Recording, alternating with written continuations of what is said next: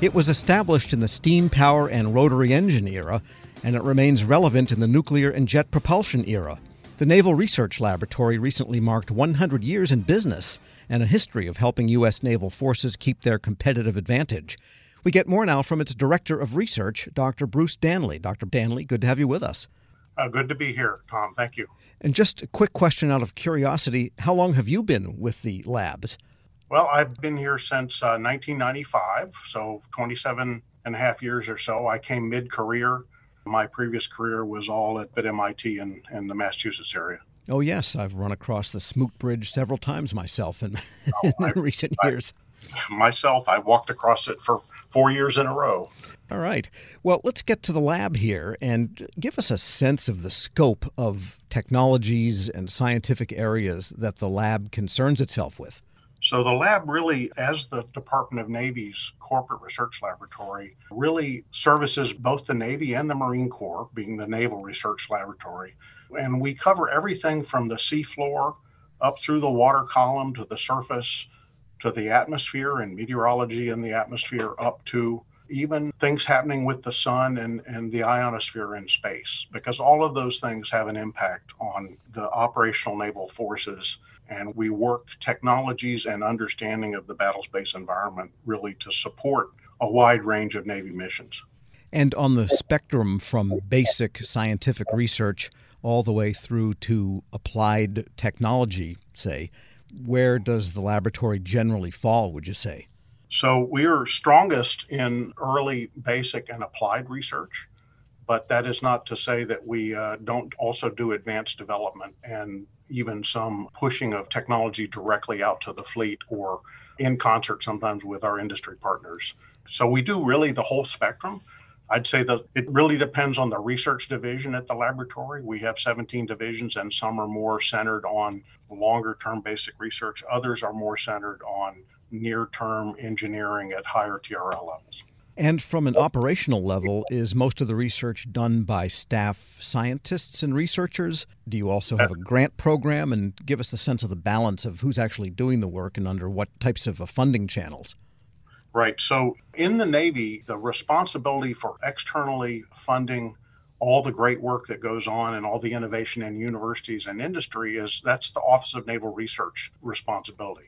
The Naval Research Laboratory, though we report up to the Chief of Naval Research on the Secretariat side of the Navy, we actually are the in-house performers. So the researchers at NRL are the ones that are actually carrying out the research in our many labs and facilities. And they're, by and large, all civilian employees of the Department of Navy, all scientists and engineers. We have about 1,000 PhDs, which is just a little under half of all the PhDs in the Department of Navy. How do you avoid, say, potential duplication of effort from what's going on funded externally through the ONR and what the Naval Research Laboratory is doing? So we pay close attention to that, and in many cases, we end up collaborating with the outside partners that ONR is funding. ONR has what's called a portfolio council, which I have a seat at with the ONR department heads. And we regularly meet. We meet every 2 weeks, and we work to ensure that there's complementary of effort and not duplication. And what about the demand signals? Does the Navy ever say, hey, we need to know more about this because helicopters and planes are having this particular function, or we expect to do this type of mission? Or does it generate pretty much from what your own scientists understand to be the next frontier in a given domain? Well, it's really both. We wouldn't be doing our fundamental mission if we weren't innovating to the ideas that we come up with to solve Navy problems. So our recently retired CO, Captain Petrovic, liked to quote a Henry Ford quote, and that is, if I had asked people what they needed, they would have said faster horses. And so by that, we expect the Navy to tell us, and we learn through the long careers that people spend in the Navy, what the real problem is, and then we innovate, not to make faster horses, but to come up with something new, like a car. We're speaking with Dr. Bruce Danley. He's Director of Research at the U.S. Naval Research Laboratory. And just out of curiosity, what are some of the big problems right now? What are the top concerns that research is being applied to? There's a whole range of research challenges and also opportunities to improve technology to the benefit of the Navy. So A few examples. Let me start with corrosion, coatings, and paints for stopping corrosion on ships at sea.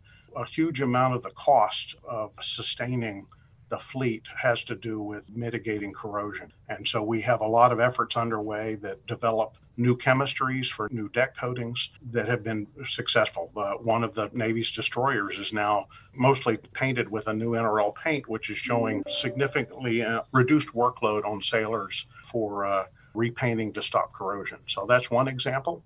It's really a wide range of things. Ocean sciences, we spend a lot of time studying oceanography at our site down in Stennis, Mississippi, our ocean sciences division, to try to understand the impact of ocean currents on sonar propagation, as another example.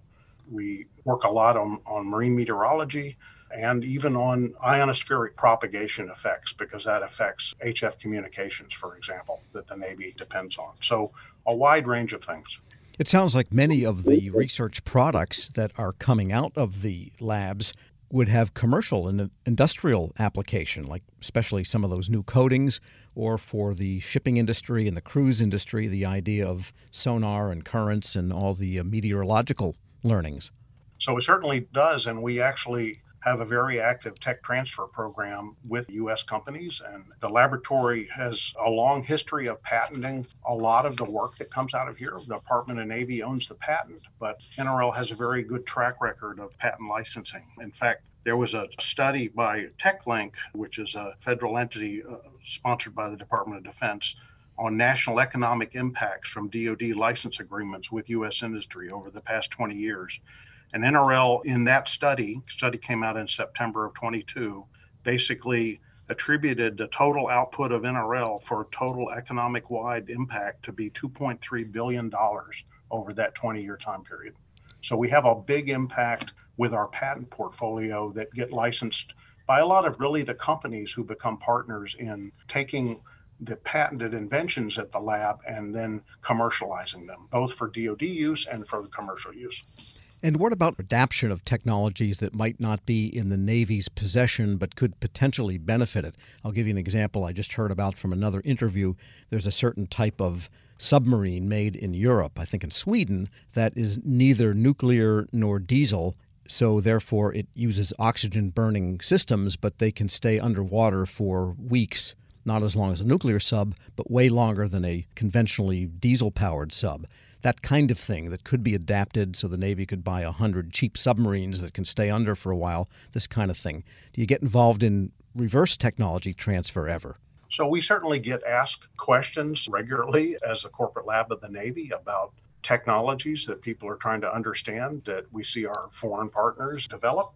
But the Navy also has naval warfare centers, which are also part of our innovation ecosystem in the Department of Navy. So when you get to propulsion in the actual shipbuilding, that tends to be the Naval Surface Warfare Centers, of which NSWC Carter Rock is a good example.